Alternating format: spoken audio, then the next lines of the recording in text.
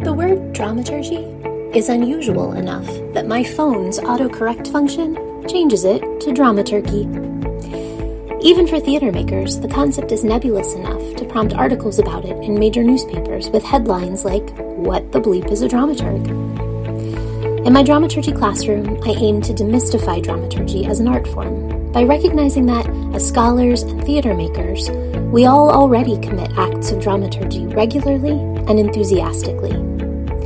In my books, dramaturgy is an act of creation, and more of a mindset than a set of rules, regulations, and duties. I'm Professor Molly Ceremit, and it's such a thrill to welcome you back for Season 2 of Writ in the Margins, a podcast that harnesses dramaturgical thinking as a performative act of creation. This podcast was conceptualized, researched, written, produced, and realized by the graduate students in the Shakespeare and Performance program at Mary Baldwin University. For Season 2, we are bringing you 13 episodes that unpack, investigate, reimagine, and sometimes even push against 5 wildly different plays. El Muerto Disimulado, or Presumed Dead, by Angela de Azevedo, The Antipodes by Richard Broome, The Island Princess by John Fletcher, Loa to the Divine Narcissus by Sor Juana Inés de la Cruz, and Life is a Dream by Pedro Calderón de la Barca. These plays sit alongside Shakespeare in the universe of early modern drama, but each has its own unique terrain and orbit, and each episode offers a close look at key features of the landscape from a dramaturgical perspective. In their research, students have deployed tools of structural analysis, contextual synthesis, and creative intervention, and have intermingled their research with performed scenes, original music, and special features galore. Feel free to listen to the episodes in this season in any order. I hope you'll also go back and revisit Season 1 as well. Do visit our website for show notes, transcripts, and bibliographic materials. We appreciate the support of Mary Baldwin University's Shakespeare and Performance program in this endeavor. Now that's enough for me. On to your episode of Writ in the Margins.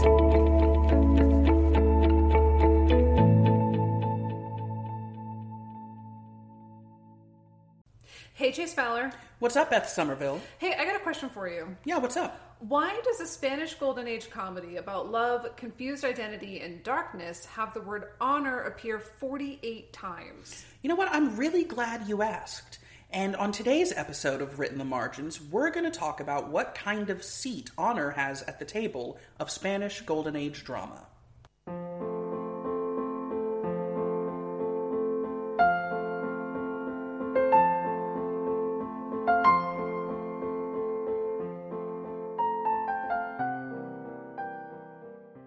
Hey everyone, thanks for joining us on the podcast today. In this episode, we'll be talking about the Spanish Golden Age drama House of Desires by Sor Juana Inés de la Cruz, who we will refer to by her shortened name of Sor Juana. Written in 1683, this farce takes place over the course of 3 days in Toledo, Spain, and explores love, lust, and the invisible 10th cast member, honor. Throughout, we will see characters who maintain the strictest code of honor, and characters who manipulate the rhetoric of honor for their own desires. First, let's talk a little bit about genre and Sor Juana's subversion of expectations for her audience, which would have been the nobility of New Spain. Or Mexico, as we now know it. Amongst other upper-class patrons. The most popular type of drama for the Spanish Golden Age was Comedia Nueva, or new drama, a type of theater that consisted of 3 acts mixing tragedy with high and low comedy, pulling plot points from history, myth, and Christian religion. It often consisted of several subgenres, such as cloak and dagger, romance, comedy of intrigue, and comedies of manners. Those in attendance would have expected a play that covered one of those subgenres. Sor Juana, however, mashed together all 3 and presented a work of meta-theatricality that was farcical in nature, but also kept true to the traditional honor plays of the time. Oh, that's really interesting, Chase. What's an honor play? So here's the thing. Scott K. Taylor, a historian who was the first to really dive into the question of honor in the Golden Age of Spain, discusses how what we thought was a literal code of honor was actually more about rhetorical ways of dealing with reputation. The plays of the period, however, perpetuated this idea of honor being a strict code to be followed, In the, quote, honor plays written at the time, there were 3 characteristics of honor that were repeatedly followed. 1, that a man's honor is dependent upon the women of his family. 2, that the woman's reputation was tied to sexual behavior, because of course it was. And 3, any form of dishonor was to be met with violence as revenge. And the really cool thing about honor plays was it wasn't just for men of a certain class. Men and women of all classes were expected to adhere to this dramatic code of honor, as we see apparent in nearly every character in House of Desires. You mean to tell me men weren't the only people allowed to have honor? No, Chase. Oh. All right, let's talk about honor in the family in House of Desires. So Spanish Commedia has a connection to the Italian Commedia dell'arte, which most people would be familiar with the stock characters and the use of particular masks. The biggest instance of this is seen with Don Rodrigo, the father of Dona Leonor, and he is known as a barba. I wasn't able to find too much information about a barba specifically. Actually not able to find a whole lot about Spanish stock characters in general. But he does have this connection to the vecchi, which in Commedia dell'arte which means the old men. Specifically the dottore and the pantalone. The pantalone is this character who, he's very miserly. Don Rodrigo really isn't. But his big thing is he has a daughter. He is able to fall for one of the 7 deadly sins, which still kind of stems outside of Don Rodrigo. But it's more of that general connection than anything.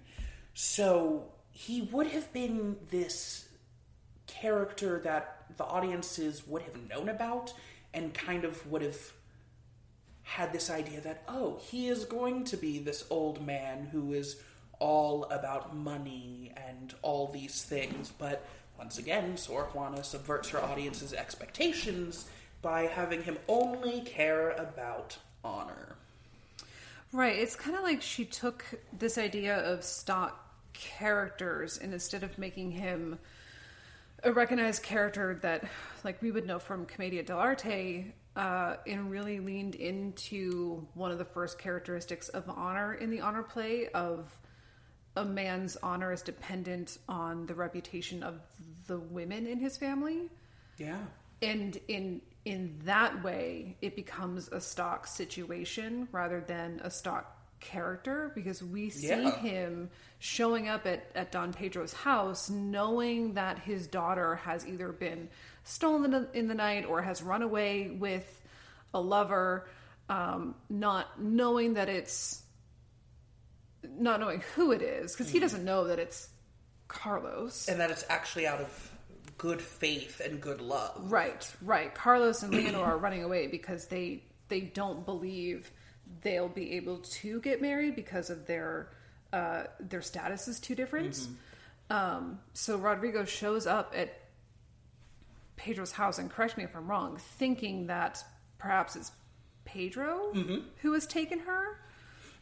And in his mind, the only way to reconcile that, so his honor isn't destroyed because Leonor's honor would be destroyed, is to have Pedro marry Leonor. The fact he cares so much about honor that he's literally like, yeah, so I don't know if it was love or if you kidnapped her. Either way, you're gonna marry her because honor is important, and I know you care about honor because I care about honor. Right. Which is so funny. Right. And in that way, it's honor becomes the most important thing. Like, he literally doesn't care if Leonor went with Pedro willingly or unwillingly.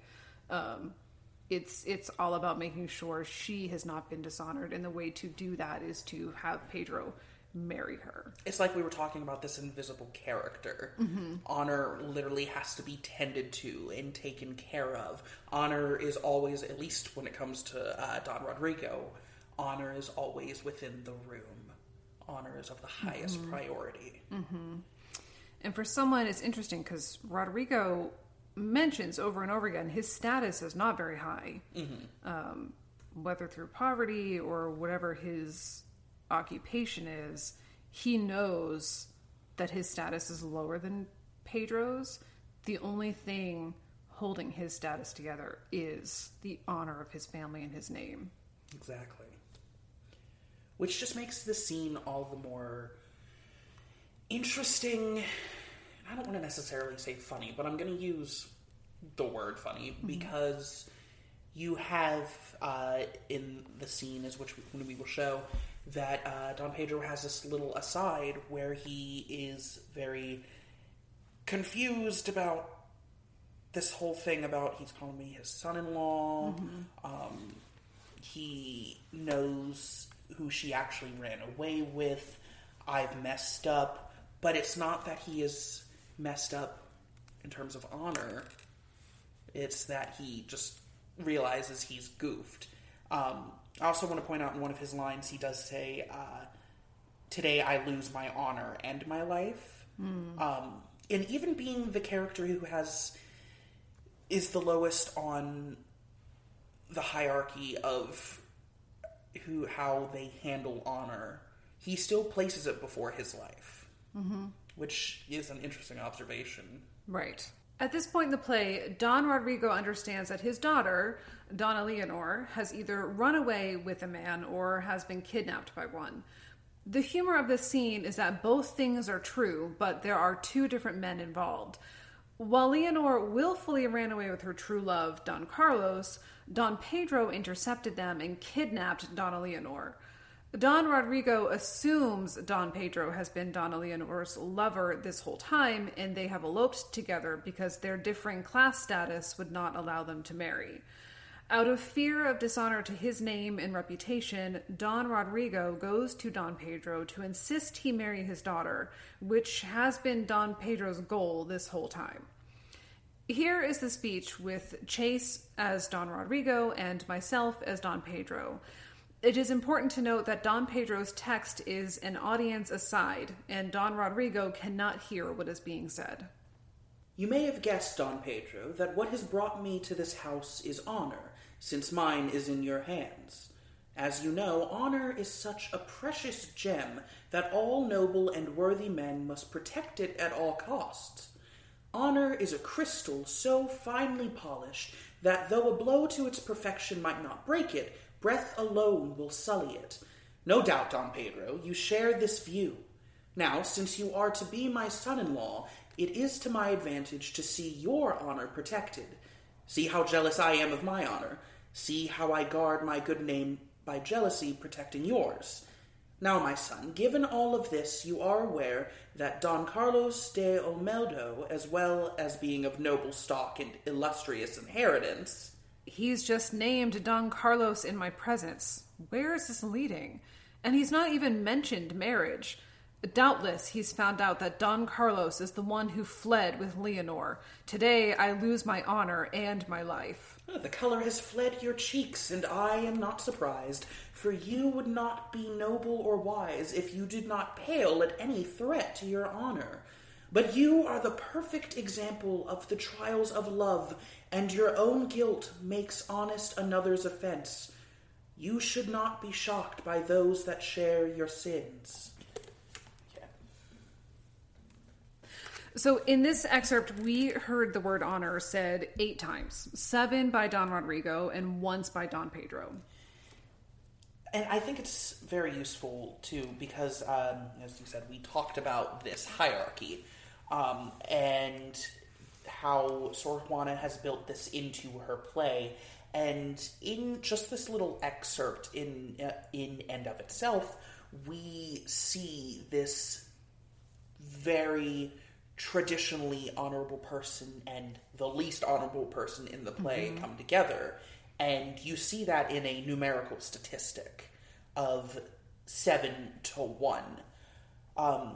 But it's also interesting to note, too, that while Don Rodrigo is this character who talks a big game of honor, how it is the cornerstone of who he is as a human, and what his belief system is. He says honor so many times. he doesn't act on it the same way that somebody like Don Carlos does. Right, and I think therein lies the argument for saying Don Rodrigo is not at the top of this honor hierarchy that Sor Juana has built for us. I think it is definitely fair to say, based on the three elements of honor, the third one being defending your honor violently if need be, therein lies Don Carlos. We see right off the bat when he and Leonor are being intercepted when they run away, he nearly kills one of the guards. I think it's one of Pedro's cousins, which just complicates the plot even more. That's exactly why he thought that it was Pedro who was kidnapping Leonor. Pedro's not exactly the sharpest knife in the drawer. Very clearly. It's almost like he was obviously the kidnapper the whole time. Wow. But you see it again and again, like even when Carlos knows he has seen Leonor in the house of Don Pedro, and there are several times that he and Leonor could very easily find each other and run away. He thinks Donna Anna is in trouble, so he, by his honor code, must stay behind and defend her with violence, because that is what honor demands of him. So therefore, Carlos is absolutely at the top of this honor hierarchy that Sor Juana has built. Don Carlos is such a sweet, precious being. Yes, I used those words. Because he does something that, cough, cough, Shakespeare's men could never do, and that's use his brain. He sees Leonor in the house, and he has a moment with Castanio where he's like, what is she doing here? She might be in love with Pedro, oh God. And then he stops, and he's like, no, there's a logical explanation for this. And you know what? I don't really have time to think about it, because my goal is to make sure that Donna Anna's honor is not stained. Right. Because he understands once a woman's honor is stained, it's over. And at least in the theatrical realm. Right. Which I also want to bring up, because we mentioned earlier with Scott Taylor's research about the actual quote-unquote honor code being this rhetorical thing. Don Rodrigo fits the truer definition of that, because he is talking it's rhetorically, this is what I'm going to do, this is how we're going to handle it. His quote-unquote revenge is a forced marriage. Right. It's almost like if there was a true written code of honor, that would be Carlos. But what we actually have historically is this rhetorical code of honor, which is Don Rodrigo. I think it's interesting, too, this hierarchy that Sor Juana has set up leads us into this idea of class distinction. Like we mentioned earlier, men and women of all classes were expected to abide by this rhetorical code of honor in theater. And it's, in the servant characters in this play, they're less servants, more confidants, and they all act, they all follow their the orders of the people that they serve, but they also all act independently of that, which I think is really interesting. So you've got Celia, you've got Castano, and you've got Hernando, right? And like you said, they all have their own self-interest in mind, while also serving their, what's the word we want to use here? Because I feel weird about using the word masters. Yeah, they don't really feel like masters. It feels very much like they would, like Celia would be the lady in waiting to... It gives me Amelia and Desdemona vibes. Yeah. With that relationship. Yeah. Like Celia is very clearly a different class than Donna Anna. But she still has her own independent agency. She's not just some no-name servant or messenger. Donna Anna is literally like, yeah, you're going to help me with this. And then she literally tells all her secrets to her. Right. And then you've got Don Carlos and Castano, who he really uses Castano as as a sounding board for what he is going through, like kind of like a therapist, I guess. I know. He really trusts Castano to go through all of those vulnerable emotions with him, like a friend, rather than a servant.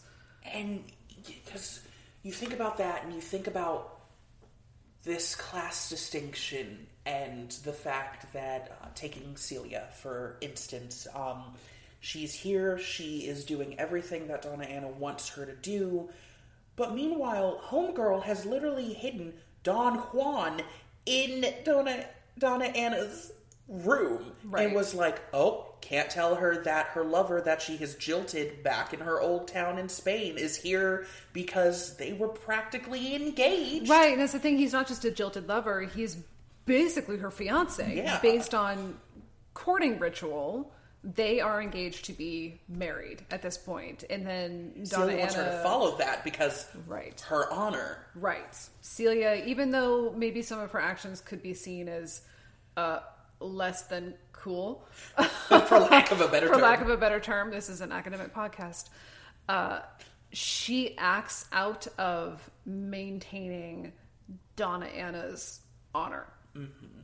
And then you have Castano, who he has a whole conversation with Don Carlos, and he's basically like, well, why don't you go with Donna Anna instead? Clearly she has a thing for you.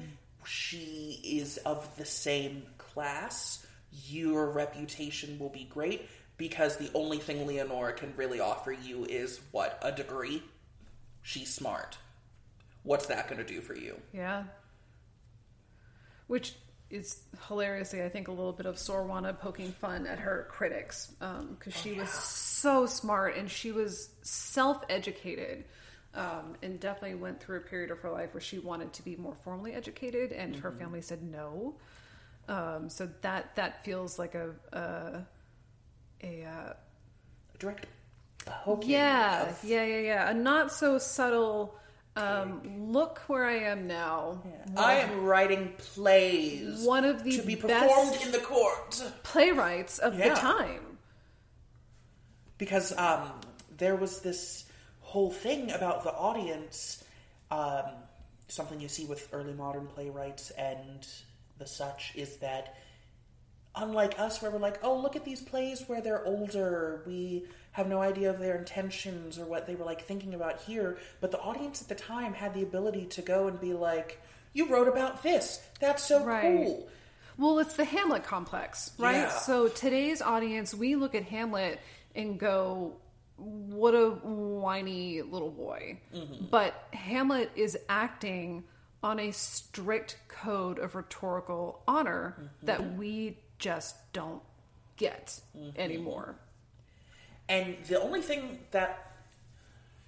There's modern proxies that have tried to, get us to understand these sort of things, because to us, an honor code is more about what we're taught in school of treat others how you want to be treated. Yeah, the golden rule. Yeah, exactly. Do unto others. We don't have this, you shall not blemish her reputation or you shall be slain in the street kind of thing. Right. A family's reputation is not dependent upon the sexual behavior of the women in the family. That's just not how we are anymore. Exactly. But you know what I think does kind of make make people in a contemporary setting really understand it? Tell me, Chase. So there's this wonderful little movie from 1989. Oh, don't at me. And I believe you're familiar with the quote. Hello, my name is Inoue Montoya. You kill my father. Prepare to die. His whole entire plot arc, at least when we first meet him, because to be honest, it has been a hot minute since I've seen the movie. I know. I could tell you word for word anyway. Of course you can. His whole thing is avenging his father's death. And maintaining that honor. The honor of the family. And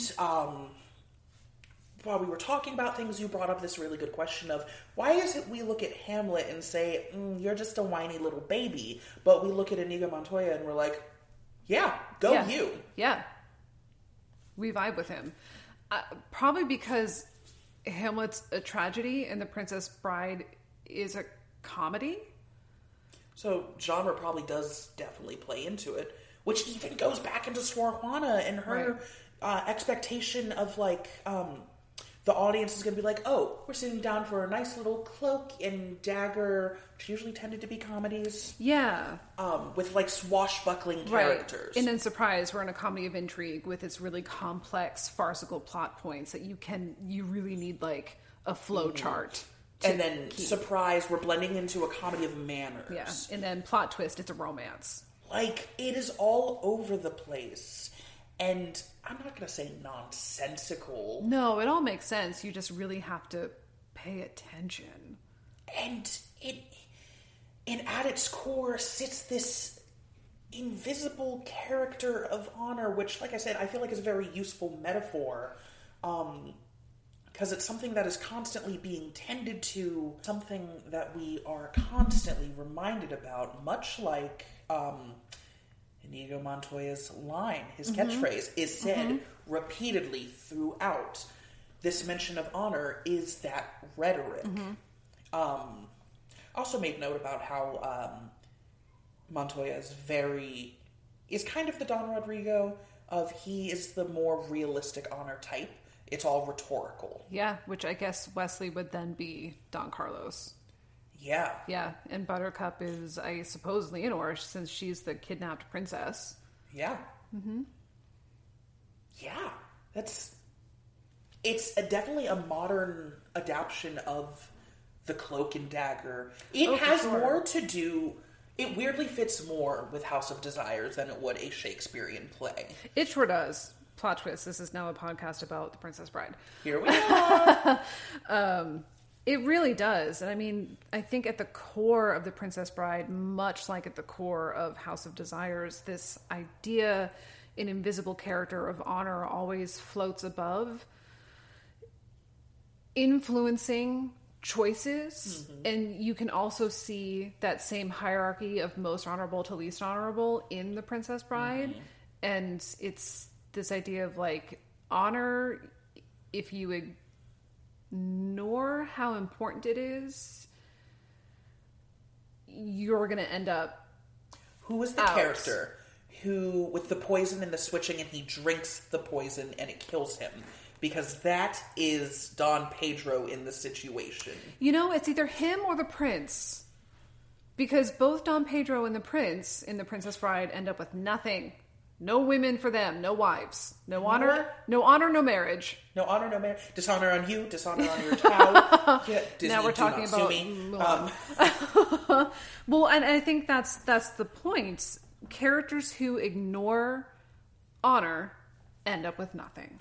Whether rhetorically, whether theatrically, nothing for you. And that's another place where Shakespeare could never, because Sor Juana said, if you are a gross man, you get nothing. It's almost like plays written by women have a tendency to have really better happy endings. What? No shade to Shakespeare, of course. We're literally studying him right now. We're getting degrees in the Bard himself. Shakespeare School. Now that Beth and I have successfully made this about The Princess Bride... And how much Prince Humperdinck sucks. Let's wrap things back around to House of Desires. At the beginning of this episode, we asked what place at the table does honor have when it comes to Spanish Golden Age drama? I think it's pretty fair to say that honor is the matriarch that sits at the head of the table. She's always there ensuring her family is provided for, and she always sends the bad seeds to bed without supper. We're looking at you, Don Pedro. And Prince Humperdinck.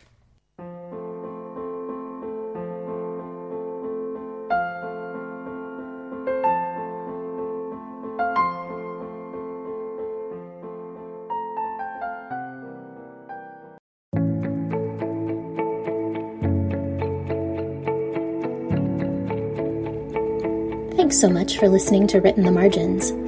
On behalf of my awesome students, I hope you've enjoyed this episode. All opinions shared on this podcast belong to episode hosts and their special guests, and do not necessarily reflect the positions of our places of work and study. Please check out our show website for more resources, including show notes and transcripts. Now don't be a dramaturgy. Listen to another episode.